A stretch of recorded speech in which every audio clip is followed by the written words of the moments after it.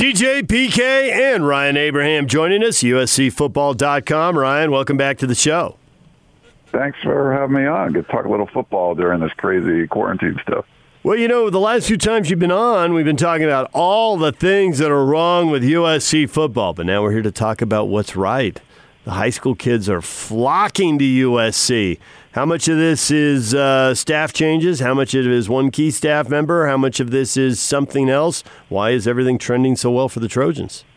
Yeah, it's so weird. They had their worst recruiting class in internet history last year, the class of 2020, and now they're in the top 10. They were a top 5 at one point, and they've had 7 commitments over the past 6 weeks. So it's been a very different road going forward. And obviously it's a weird time because you can't have visits. It's an extended dead period from the NCAA. But to me, it's really about the effort that's been put in by the new coaching staff. Bringing in an entirely new defensive staff. You have the Pac-12, current Pac-12 recruiter of the year, and Dante Williams that came down from Oregon.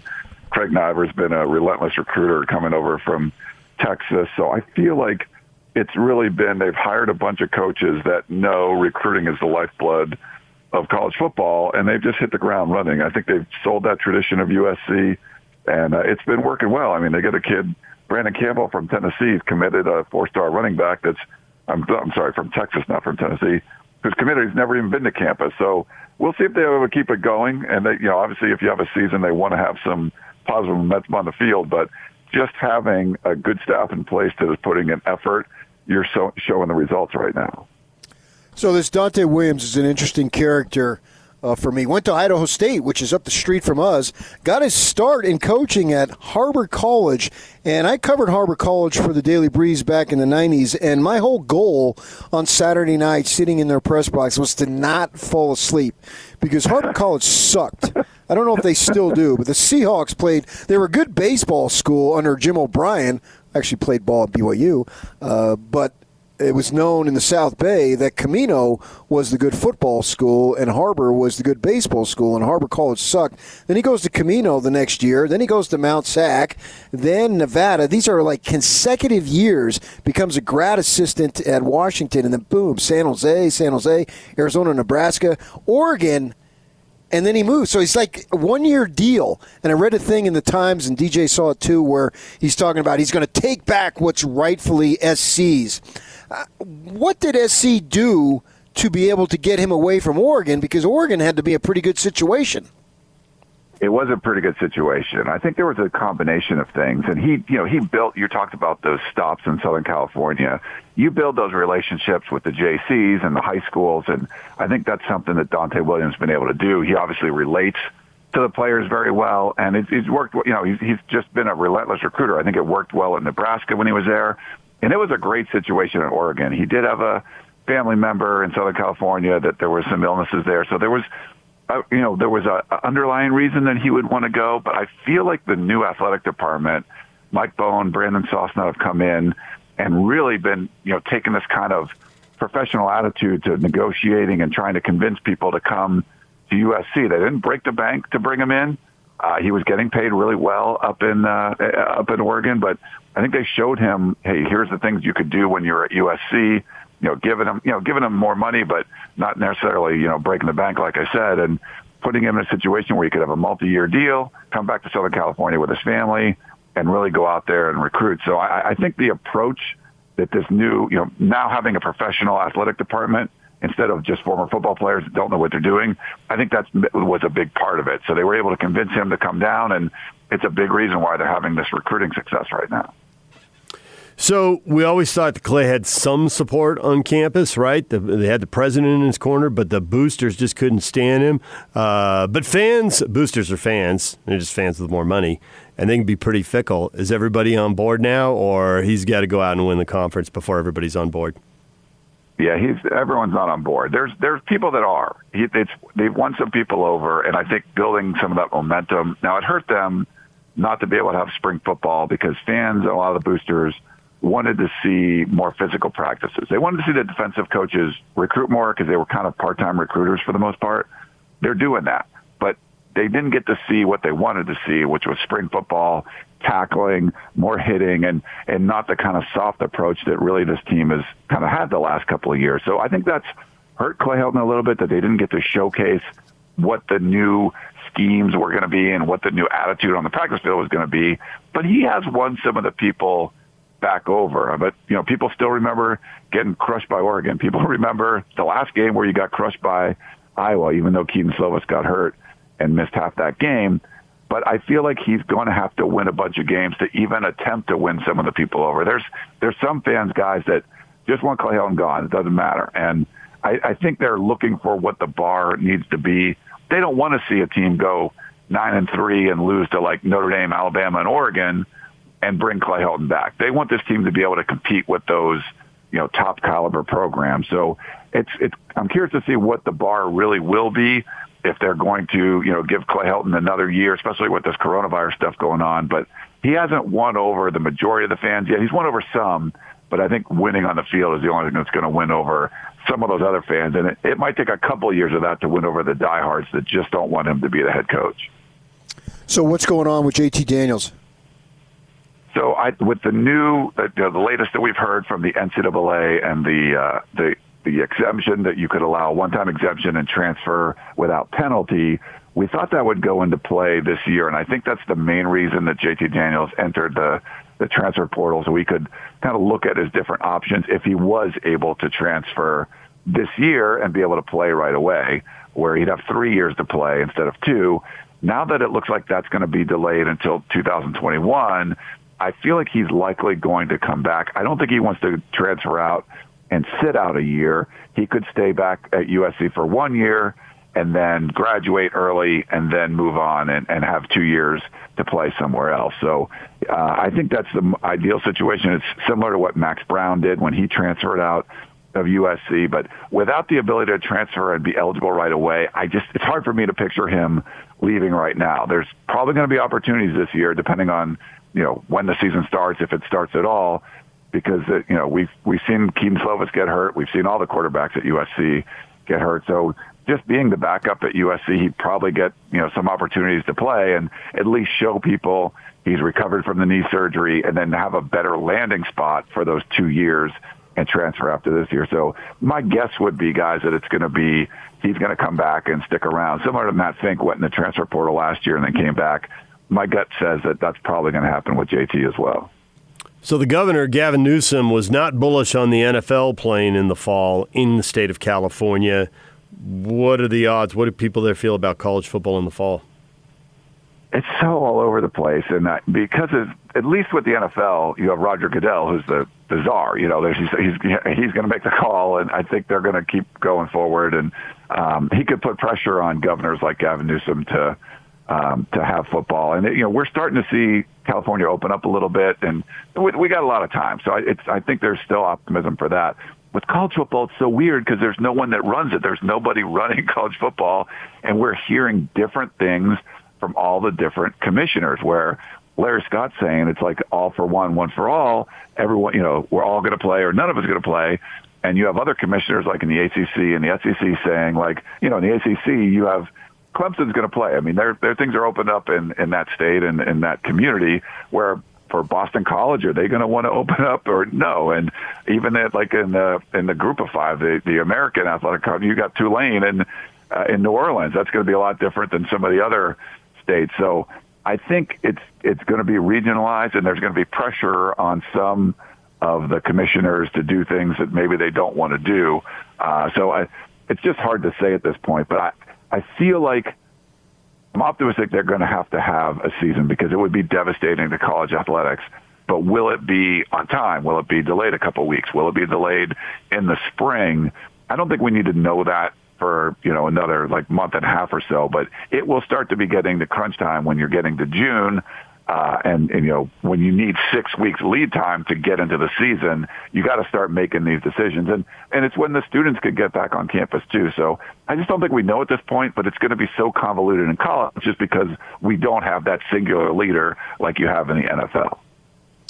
You mentioned that running back from Texas. I'm interested as far as how they're recruiting and able to get running backs, because with Harrell in there, obviously they're throwing the ball. Slovis looks so good. Pittman goes to the NFL, but I can argue that maybe he was the best guy last year, but he doesn't have the best pro potential. So the point being, they've got several receivers coming down the line there. They're going to be good in the next couple of years. What are they going to do? Because SC has been known for all sorts of great running backs. I'm wondering how the offense is going to incorporate those running backs, knowing that the air raid type of philosophy is there. Yeah, I think you get a guy like Brandon Campbell out of Katy, Texas. Part of it, they didn't get any running backs in this previous class. I mean, it was a really, there was no quarterbacks, there was no running backs. They really needed to go out and kind of prioritize those positions. But when we talked to Graham Harrell just, from last spring, a year ago, the plan was to run the football more. And I think you started to see that early in the season, but there was a bunch of weird occurrences that happened. First, losing your starting quarterback game one. Then you were running the ball a little bit more then. But then you get all three of your running backs hurt at one point. Your top three running backs hurt, and you're playing a freshman that you thought you were going to redshirt. So I think there were some weird circumstances. I'm curious to see if they stay somewhat healthy. Is it going to be a 45% run, kind of like what they wanted to do, where there's more leaning towards the pass, especially by the end of the year? You had 4 games by Keaton Slovis where he threw for 400 yards. So I think they're selling a guy like Brandon Campbell on.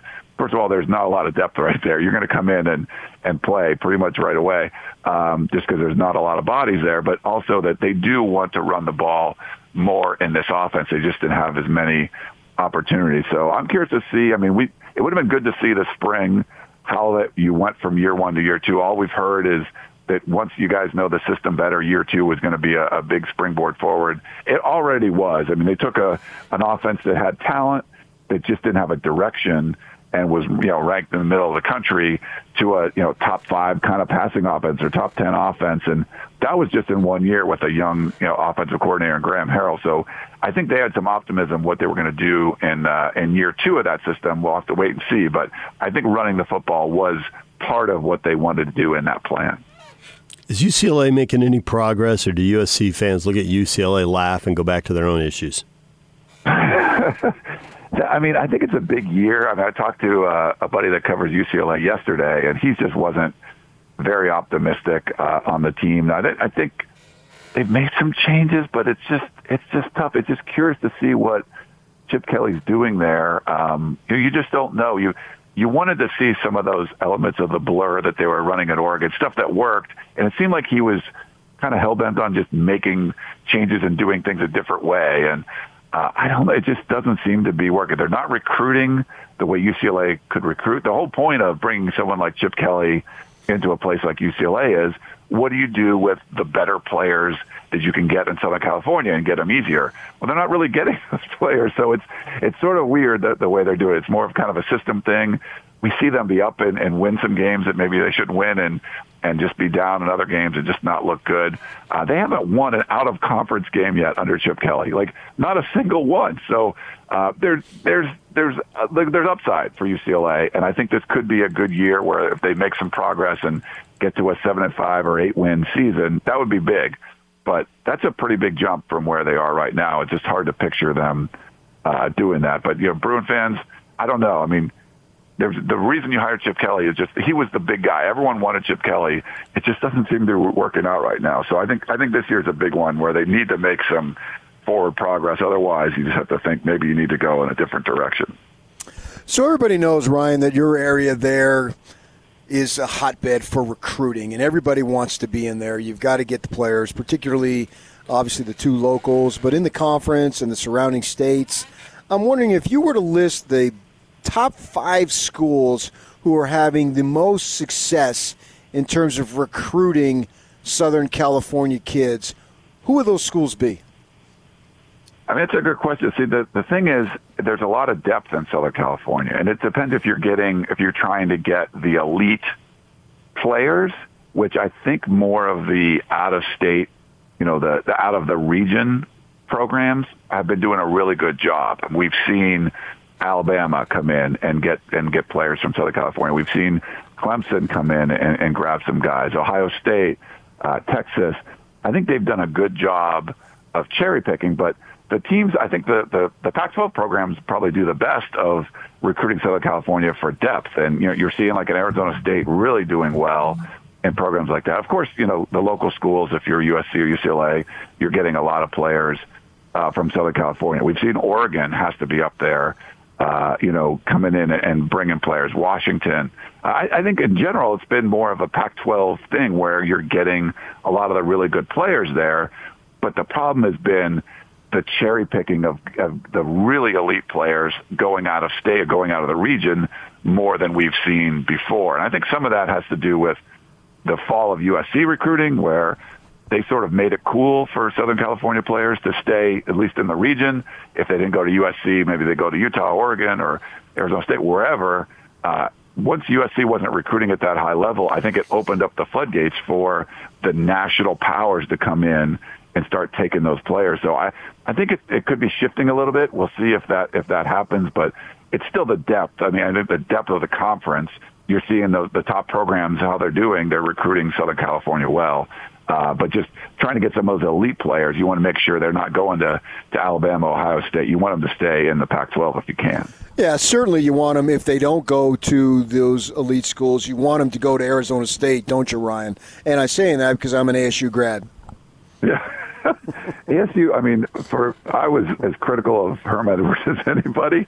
But, and okay, what they're 7-5, but, I think they've done a lot better job. And to see a guy like Jaden Daniels, who's the highest ranked recruit ASU had gotten, and then bringing in a bunch of the wide receivers from Southern California last year to kind of, make that a really exciting offense. I think Herm Edwards done a great job, and he's hired Southern California recruiters. He's got people from the high school ranks.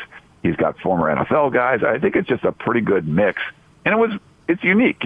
They're doing it a different way. And at a place like Arizona State, you always talked about them as like this kind of sleeping giant, the potential to bring in a lot of talent. Obviously, Tempe's a amazing place to recruit to. So, yeah, I think they have one of the programs that have done really well, recruiting Southern California. And you have to. And I think they've taken more advantage of USC being down in recruiting than like a UCLA has, and they're right in the same city.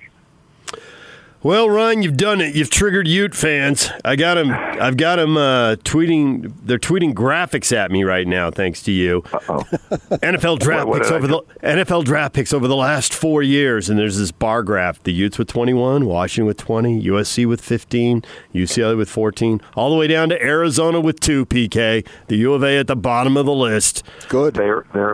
I got USC fans were mad at me on my podcast because I was saying Utah's done a much better job of preparing players, of developing players than USC. They haven't had the same recruiting rankings, but they are able to get these guys ready for the NFL. And that's, I think that's a fact. So, having way more guys at the combine, more guys drafted from Utah this year than USC's had the past 2 years.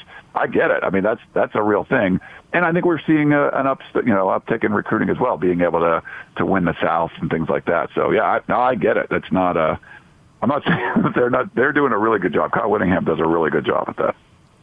Ryan, we appreciate your time. Thanks for joining us once again. It's always good to have you on the show, and we'll talk to you again down the road. It's great talking football. Thanks for having me on.